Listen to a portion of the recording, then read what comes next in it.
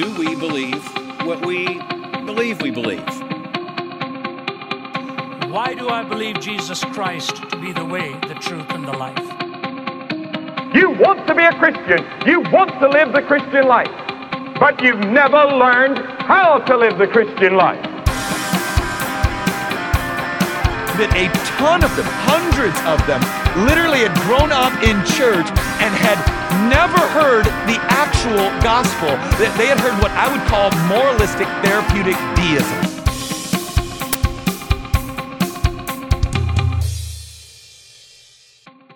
You're listening to Telios Talk, a podcast on being complete in Christ, hosted by Buzzsprout.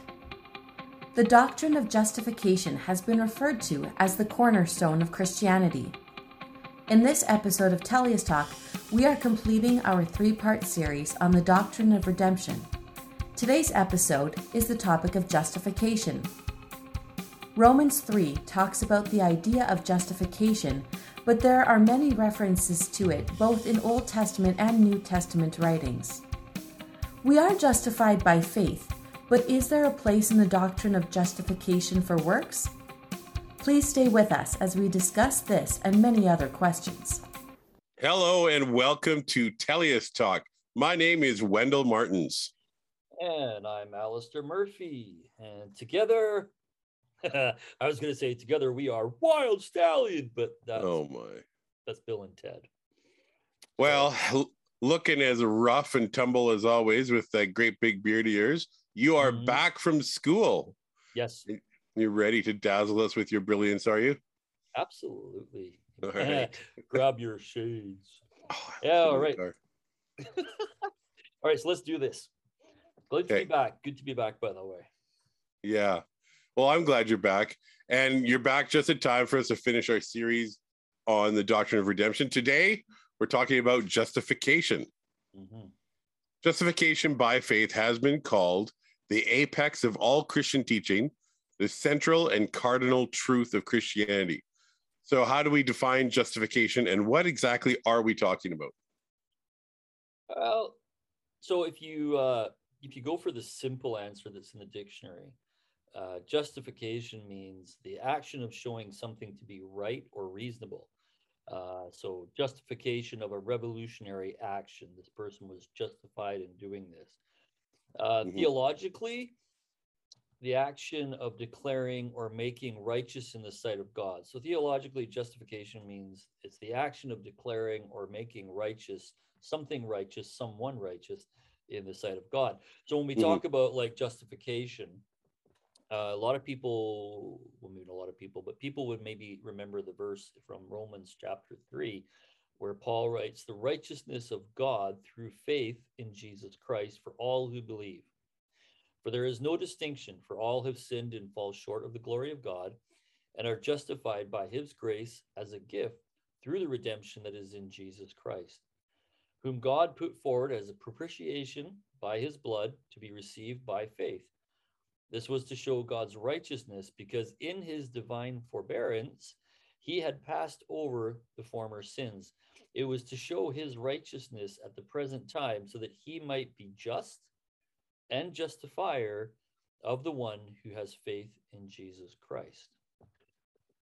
Yeah, and Martin Luther, like coming off of the episode last month talking about the Reformation, Martin Luther claimed... That was a good episode, by the way. Oh, well, thank you. I enjoyed that one. It was better without me. Pardon? Better without me. Oh, no, I wouldn't say that. Martin Luther claimed that these verses, the ones that you just read, were the chief point and the very central place of the epistle, and actually of the whole Bible. That was his quote. It was the center of the whole Bible. Romans 4 verse 5 says, and to the one who does not work but believes in him who justifies the ungodly, his faith is counted as unrighteousness. Then we move ahead a little bit to John Wesley, the preacher. He said this about the doctrine of justification: how a sinner may be justified before God, the Lord and judge of all, is a question of no common importance to every child of man. It contains the foundation of all of our hope. The foundation of all our hope. So this doctrine of justification is kind of a big deal, to steal a phrase. There have been a lot of issues in the church where we've divided over things. And one of these things, which has spanned a great part of church history, is this doctrine of justification, or how is someone saved from sin and death through death, burial, and resurrection of Jesus Christ. Okay. But you know what? We should note that there are divisions, like you said. Yeah. And this is an issue or a doctrine that's divided the church for a long time. In the Roman Catholic Church and the Eastern Orthodox Church, they reject the Protestant doctrine of justification through faith alone. Mm-hmm. The Catholic and Orthodox churches believe that salvation is a process. It's an ongoing process. Within Roman Catholicism, salvation begins with baptism. Normally, when someone is an infant, by the pouring or sprinkling of water on their head. So that's where salvation begins. And it continues by the individual cooperating with grace through faith and through good works, doing good things, and also receiving the sacraments regularly of the church. So sacraments would include confirmation, ongoing confession, doing penance for sins, and partaking of the Holy Eucharist or communion every once a week at Mass. Yeah. And then there's two parts to salvation within Roman Catholicism, because I think it's really important that we try and kind of differentiate, because it is very confusing. So in Roman Catholicism, initial justification, or being justified by God, which is by faith alone and is not dependent on any works. However, it does require baptism. So without baptism, no justification. Okay. That's initial justification. And then your final justification is based on the acts of fruitfulness that you have earned, or that has earned you the salvation. So by going through all the sacraments and doing the things that you need to do, that's how salvation is maintained, or that's how you achieve it in its finality. So, and it's the second teaching of this whole idea of justification or salvation being an ongoing process of what you do that causes a lot of controversy between the Catholic Church and other Protestant churches. And, if people are really interested, you can read all about this in the Council of Trent, the Roman Catholic Council of Trent. Eastern Orthodox churches believe that salvation comes when a person conforms his will and actions with those of God. The ultimate goal is to achieve theosis, or conformity, or union with God, as it is described. And then there's this Eastern Orthodox theologian by the name of, I'm going to get it wrong, Athanasius. I think that's how you pronounce his name. He said, God became man so that man could become God. So within this Eastern Orthodox belief, salvation comes when we conform ourselves to God and not the other way around. I don't know. I hope that makes sense. But there is a difference between, we do have to note the difference between Catholicism and Eastern Orthodoxy and the major view within the Protestant camps. Sure. Maybe you can jump onto that, because that'll take you back to last month's episode. Well, I know, just listening to what you said there about the Catholic Church, that it seems merit-based. Like the initial is you're baptized, you're in, but the final justification seems to be merit-based, and I think that's where we see some of the issues when it comes to Protestantism. Yeah, it's when you say merit-based, just to be clear, it's about what you as an individual do, not what God does for you. It's what you do for God, and that's where it's backwards. Anyway, continue. Yeah. So after the Reformation, the view of justification split the Protestant church into two significant camps. We had the Calvinists, we had the Arminians. There were other schools of thought, but they didn't come out quite as strongly as these two.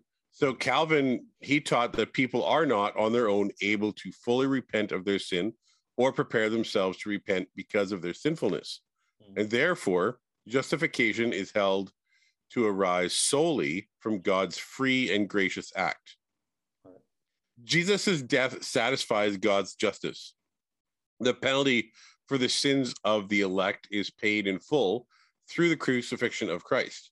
And thus God's death, Christ's death, atones for the sins of all, but it requires faith to be effective.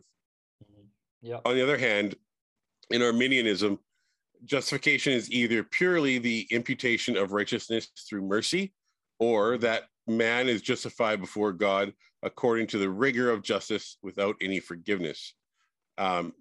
Just sort of a way of describing it as an act that you would see a judge making in a courtroom. So it's very law-based sort of idea. Jacobus Arminius allowed for only two possible ways in which the sinner might be justified: by our absolute and perfect adherence to the law, which is impossible, or purely by God's imputation of Christ's righteousness. Okay. Okay, so this is where I get kind of confused with the whole Calvinist Arminian type of thing. And I know those terms, we've talked about them before, but so they're both Protestant sects, as you would say, right? Or schools of thought. They both sound really familiar, or they sound very similar. So why is there a disagreement if they're both agreeing on the same thing? They disagree on justification. Well, I think Calvinists will accuse the Arminians of viewing justification as an act outside of the will of God. So Calvinists claim that Arminians do not and cannot will themselves to be saved. Okay, so right? that sounds similar to the Catholic. Yeah. Okay. Yeah. All right. Continue. So according to the Calvinist view, salvation is solely a mysterious act of God. So then the question comes back to, and it's kind of what you were leading, are we justified before God by faith, as by a hand or an instrument embracing the righteousness of Christ? Or are we justified as by a work and a conditional act by which the human being is justified before God? So then I guess hopefully by the end of this podcast, we've taken all this gray area and thrown it against a wall, and we have a question that is answered, because this is such an important topic, and because we have different views of it, it's important for us to try to flesh that out and come to something is a little bit more manageable. I'm not sure we're going to understand it completely. The mysteries of God seldom are completely understandable by man, but we're going to do our best, right? Yeah, because I mean, it has caused confusion for a lot of people, myself included. Certainly. So let's start with this. So let's go back to the word justification. So justification, if we look at it in a legal term, is a pardon, right? Yeah. It's a pardon, and it's it's God's eternal acceptance of the sinner. So you use the word imputes, which means to ascribe. So God imputes his righteousness that the sinner accepts by faith. So in other words, God ascribes righteousness. He gives righteousness to us by virtue of his own righteousness. Yeah. And when we accept, or when we exercise faith in Jesus Christ, in other words, when we say, I know Jesus has died for my sins, and that act of faith, through that act of faith, it's his righteousness, that is through Jesus' righteousness that the sinner is redeemed. So we could say that faith is a condition of justification. That whole division between Arminianism and Calvinism, right? There is a certain element of what the person has to do. Faith is a condition of justification. And we've talked about faith. Faith involves placing absolute trust in Jesus Christ in order to receive that justification and eternal life. And yet faith, although not the sole cause for the Spirit uniting the sinner to Christ, faith is one of the sole instruments on man's part of justification. Does that make sense? In justification, we want to look at what exactly is the significance of the phrase by faith, by faith, by faith. So Christians have always been aware of pitfalls at this point. Justifying faith is not faith in your own ability. Okay. Neither is justifying faith in a church by going to church. Justifying faith isn't about being part of a certain religious organization. It's not about following a certain system of theology or knowing a certain set of facts. Mm-hmm. Saving faith while saving faith is an act of human intellect and will, so we have to put our faith in Jesus. Mm-hmm. It's way more. It's way more than just intellectual accepting of the fact that God exists and that Christ died on the cross. Saving faith is believing in the gospel, the good news, and relying not on what we do, but on what Christ did on the cross, and receiving God's declaration of you are now righteous because of your faith in the work of my Son. The Westminster Shorter Catechism, and catechisms aren't used very much these days, but it would be kind of nice if they were. The Westminster Shorter Catechism says that justification is an act of God's free grace, wherein he pardons all our sins and accepts us as righteous in his sight, only for the righteousness of Christ imputed to us and received by faith alone. Yeah. Faith, you don't have it of yourself. Faith is a gift from God. So we have faith, but that faith has to be given to us by God, right? Yeah, yeah. So then how does justification fit into this doctrine of redemption along with faith and repentance? We've been talking about this over the last few months. Justification is the act of God where the sinner who is responsible for his guilt and is under condemnation but believes in Christ is pronounced just and righteous, acquitted, or found not guilty by God, who is the judge. So then I guess I have another question. How can you be held responsible for the guilt of your sin if you didn't first choose to sin? Well, logically, you can't, because we all sin. So we all willfully choose to disobey God and do that which separates us from God. So what would you say is an answer? So in the same vein, we choose to believe. We choose to act in a way which is contrary to our carnal desires because God works in us to change us. Right. So I'm led to think about the thief on the cross. So when Jesus was being crucified, he was on the cross and there were two men, one on either side. This thief on the cross was never baptized, right? Yeah. He never took communion. He never prayed the sinner's prayer. He never read a word of scripture, as far as we know. Yeah. But the Holy Spirit worked in him. And he said to Jesus while they're on the cross, we indeed are suffering justly, right? So he accepted the fact that he was being punished for what he had done, and it was just. We are receiving what we deserve for our deeds. So he said, look, I built this cross myself through my own deeds, through my own works, through my own merit, as it were. Yeah. And then he says about Jesus, this man has done nothing wrong.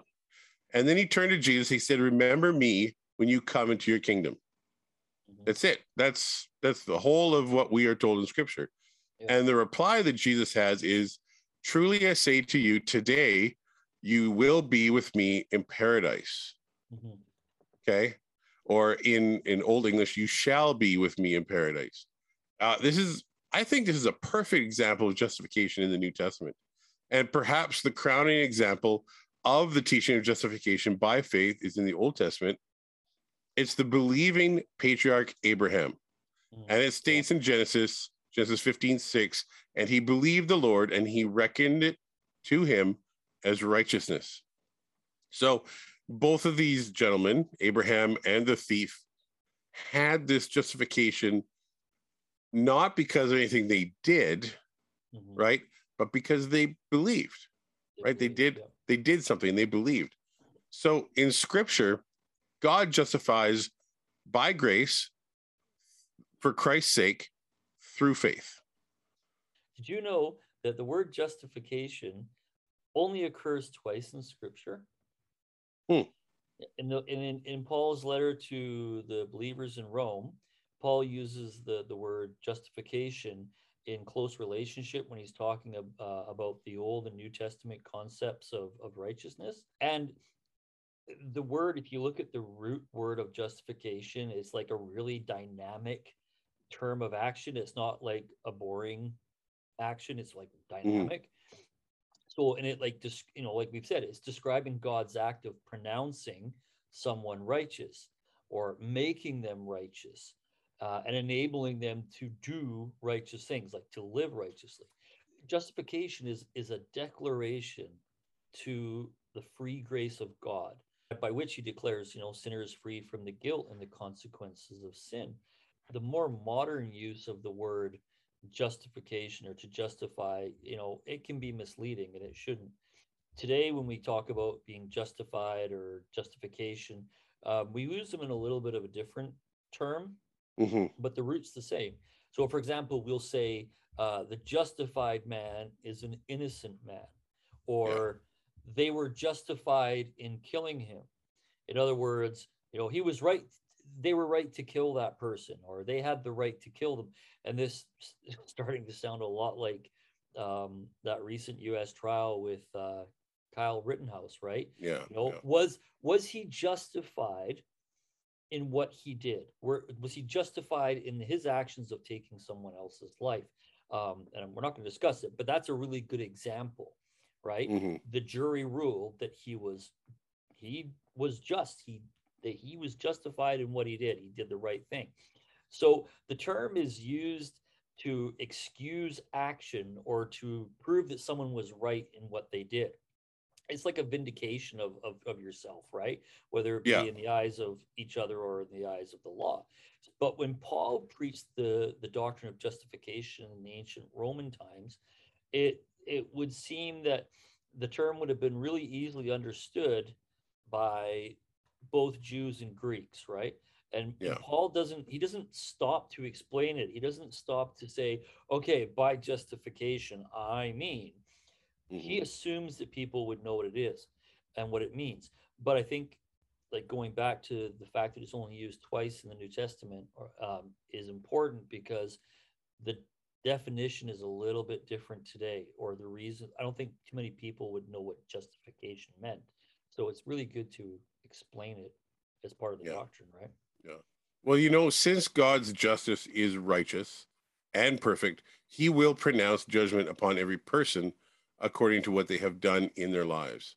So Paul says that a judgment or justification will be declared on all people: eternal life to those who have chosen well, and eternal wrath and damnation to those who have not chosen well, those who have been disobedient to God. The verdict, if we're going to keep going on with this idea of legality, the verdict will be as it should be.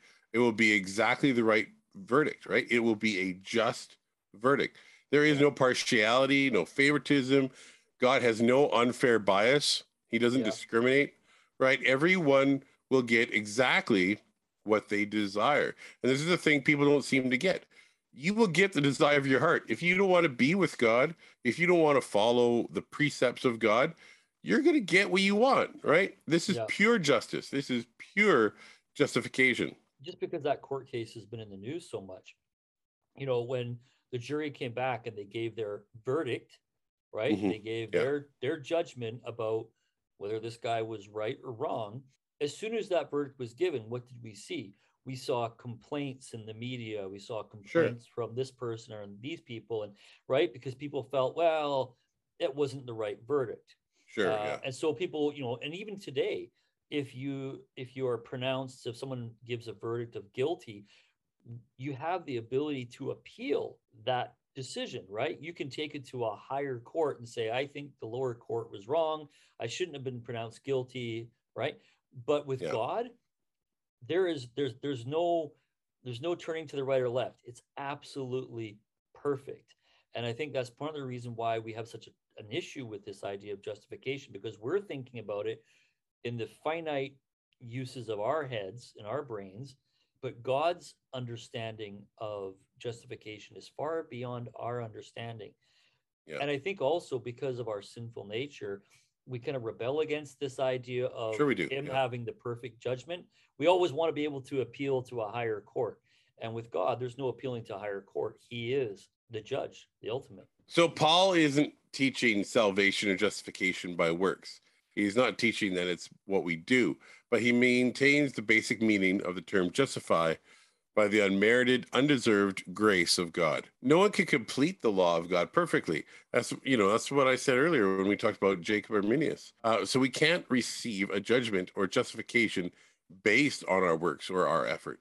Justification is a reversal of God's judgment toward us as sinners because of the justification by faith in Christ.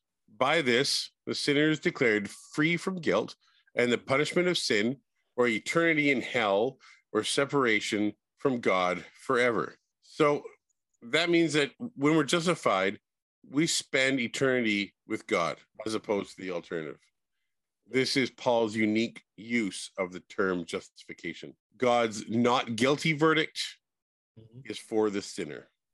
Paul everywhere describes justification as this. It's a judicial process. Yeah. Because the consciousness of the sinner is accused by, so, our consciousness accuses us that, that we're wrong, that we're sinful. And when we're convicted like that, we know that if we run to, or if we seek justice through the throne of grace, we find that we are restored, we are found not guilty, and we're delivered from that sentence of death. In response, we were given eternal life. And that's all on account of what Jesus Christ did on the cross. But this is really important to understand. Justification signifies or means to be pronounced righteous, to be pronounced acquitted, to be pronounced not guilty by God in his court of law. And I sometimes feel it very overwhelming when we're talking about these topics. To try to understand the mysteries of God, it's really tough to even try and explain what little I do understand in some sort of a lesson where other people are going to understand, what I'm talking about. Yeah. Because these things are so huge. These are topics that are important.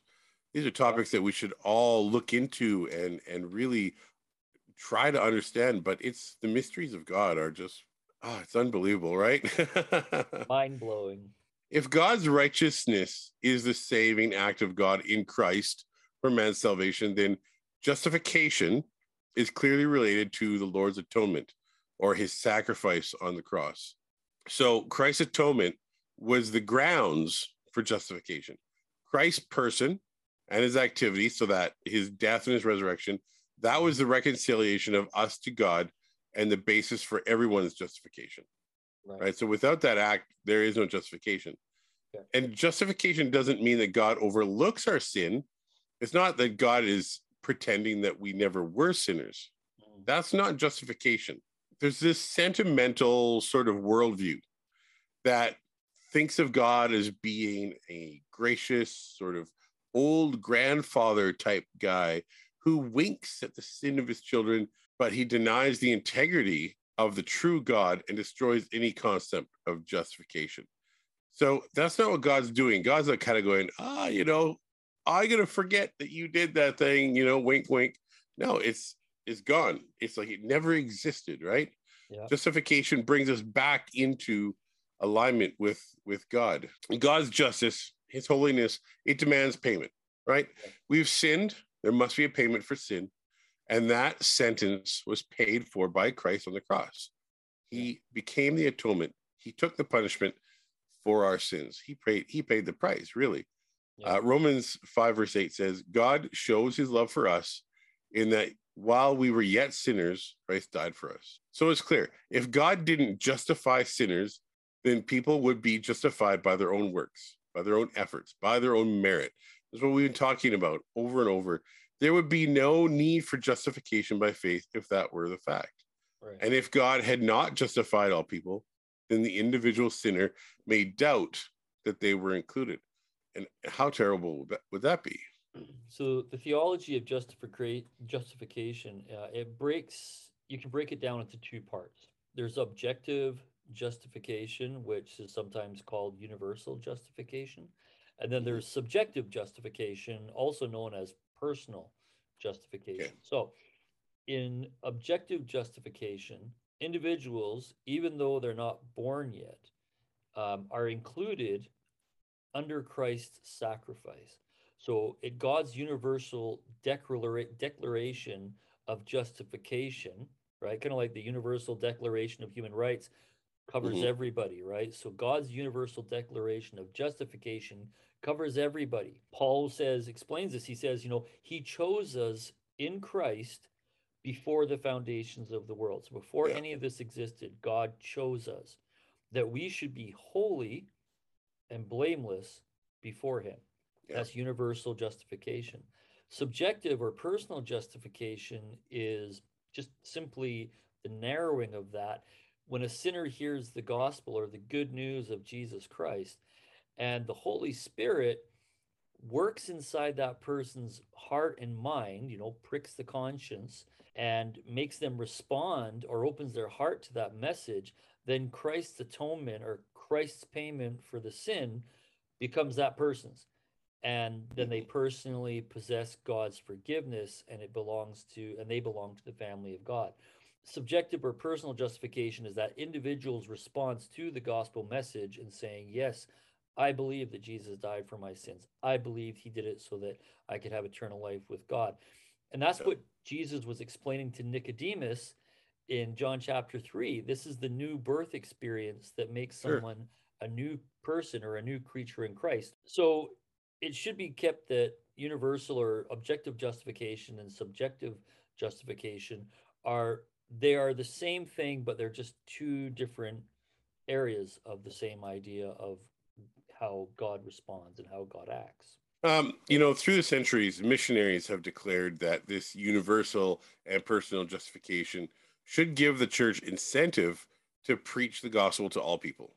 Mhm. All of God's love and Christ's great atonement on the cross mean nothing to anyone if they don't hear the gospel. So, in that case, the gospel is just as meaningless as if Christ had not risen from the dead. And, this whole series we've been doing on redemption or the doctrine of redemption, there is just one idea that occurs throughout. And I know you like R.C. Sproul, so I'm going to throw an R.C. Sproul quote in here. Sure. All right. R.C. says, we must see that while we are justified by faith apart from works, we are justified by faith unto works. Read the book of James towards the end of the New Testament, gets really into this. Yeah. So there's a 3-part truth regarding justification by works, okay? We as sinners by ourselves, we cannot do enough good things to gain that justification, to gain that not guilty verdict, right? We can't pronounce judgment on ourselves because we're not perfect, right? We're always going to be found guilty. And so a just God can't pronounce us justified or righteous or saved just because of what we do, because by our sinful nature, we can't do it. So quickly, simply, the act of redemption is completely and utterly and totally an act of God, but within our lives. So be it faith, repentance, or justification, we owe a lot of our understanding regarding this doctrine to the Reformed Church and the historical church and to Paul in providing the foundational teaching of justification within the scriptures. So just to look at this whole sort of series talking about the doctrine of redemption as a gospel message, maybe there's like an analogical lens that we could view this through. So I've kind of not gone so far as to write a parable, but I've sort of created this little way of thinking about this. Heaven is likened to an immense walled kingdom, right? It's a place that we want to go, but a place that we can't get into at this point. The kingdom is famous throughout all the land that surrounds it. And over time, there have been those who have gone out and shared the wonders of this kingdom. And then one day, there comes someone who claims to be the divine ruler of the kingdom. And he says that in order to enter the kingdom, there's certain things that have to occur. So people listen to this, and in response, there are some false kingdoms that are built to draw people away, because there's aspects of what this divine ruler has said which makes them upset. And they feel that these rules for entering this kingdom, they're just offensive. Why would we want to do this if it's so offensive? At the same time, some come to the edges of the walled kingdom, and they try to convince people that who are there that, what, maybe there's some alternate entrances to the kingdom. We've already made it to the outside, but the gates close. Maybe we can go around the edge. Maybe there's another door around the other side. We'll go in through that door. Yeah. So they guide them away. They guide them into entrapment. And all the while they stay within the sight of this great kingdom, but, they can't get in either. We need to remember that the path to the gate of this kingdom is narrow. It's dangerous, and it's lined on all sides by those who would deceive people journeying along it. The path itself is never deviated from course. It leads straight to the kingdom. Revelation chapter 22, verses 14 through 17, details what happens when the gate to the great kingdom is opened. It says, those who have been made clean are let in, but those who choose to remain in their sin are left outside the kingdom. The dogs and the sorcerers and the immoral persons and the murderers and idolaters and everyone who loves the practices of lying. Revelation 22:17 then says, the Spirit and the bride say, come. And let the one who hears say, come. And let the one who is thirsty come. And let the one who wishes to take the water of life without cost. It's not so much that we come to this kingdom and God wants to keep us out. God wants us in the kingdom. And he said to us, here's what needs to be done to enter the kingdom. We talk about justification. Nobody can come into this kingdom because you're not justified. You're not at the place where you can enter this. And Jesus came and he said, I'm going to take this opportunity to pay the price so that anyone who accepts my payment, anyone who accepts this gift that I'm giving them can be allowed in. But, in where it says these people are outside the gate, they chose to be outside of the gate, right? Yeah. They loved doing the things that excluded them from entering the kingdom. It reminds us we have to listen to God and we have to respond to God. But in the end, it's God that justifies us. It's him that brings us back to what he made us for, back to our perfect design. It's him that draws us into fellowship or draws us back to him. So God makes our repentance true, and he makes our faith grow in us. And on our way, we might stray, off the path, kind of like Christian and Pilgrim's Progress, we might stray off the path into false kingdoms, and we might stand outside the walls of the true kingdom, many years looking for an alternative entrance, and we may decide to lead others into rebellion against the kingdom. These are all the choices that we make, but God gives you that free will to make that decision. The reality of this teaching staggers the human mind. And men have fought against this doctrine that God declares guilty men innocent, that he pronounces unrighteous sinners as not guilty as charged. People want the justice to be according to what they think is right or wrong. And they forget about the fact that we're measured against God. He's perfect. And anything that we want to judge against, anything that we want to use as a measuring stick other than God is going to be incorrect. It won't be right. We hear people protesting when they hear the teaching that God declares man to be what they are not. And God does that in the strictest justice, right? Yeah. They say, in secular courts, every effort is made to pronounce guilty men guilty and innocent men innocent, and every man must be responsible for his own sin. And how can God do otherwise? Again, they're not judging God honestly. We're judging God by our standards. Exactly, yeah.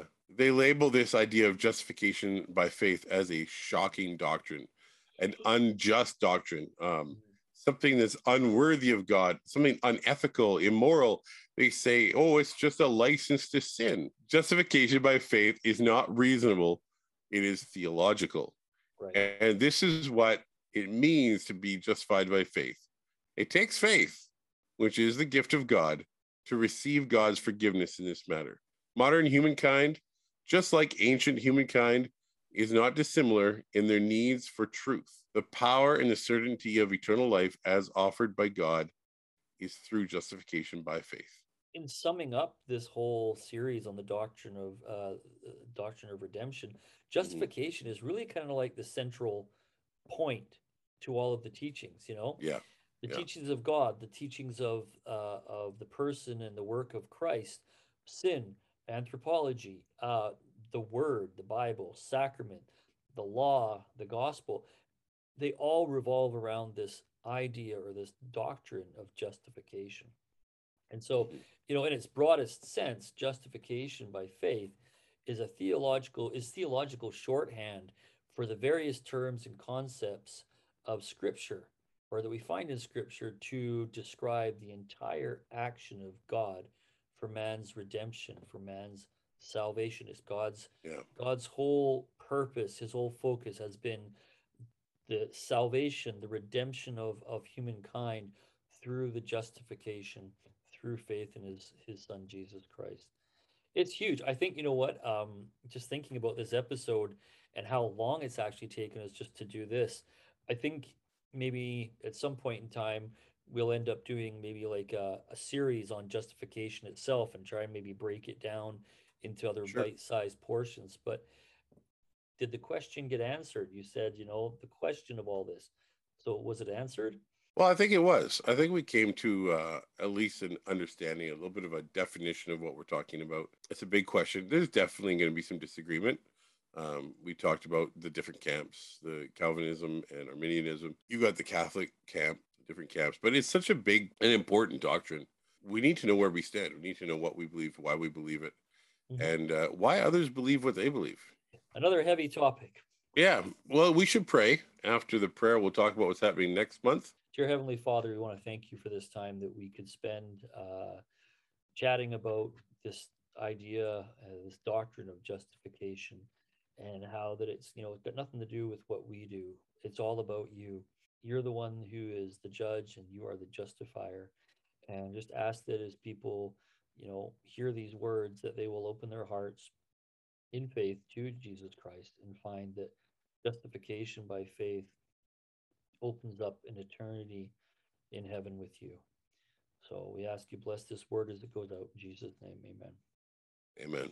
Next month, we are going to do another overview. We're going to look back at this year. I'm going to start trying to find some clips, some bloopers. I know there's a few out there. Maybe even talk about what we're going to do next year.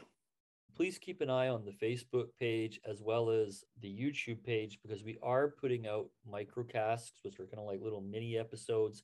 Wendell's got a couple out there.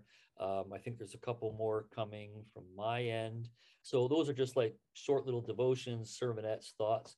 So check those out. The webpage is still under construction. It's there, but we're having a few problems with technology of it all. So I'm not that young anymore. No. Neither of us are IT experts, Oh, and I'm too cheap to pay someone to do it for us. So anyway, look forward to seeing everybody next time. God bless everybody. Yeah, God bless. Talk to you in a month. All right. Thank you for joining us for today's episode. Next month, Telios Talk will take a look at the last year. Along with bloopers and stories from behind the scenes, we will be giving a snapshot of next year's schedule. Don't forget to visit our Facebook, Patreon, and YouTube sites. We're always happy to visit and answer questions. Our Facebook page has discussions, articles, and links to the topics we discuss monthly. Please keep us in your prayers as we prepare our podcast every month. We look forward to sharing with you again.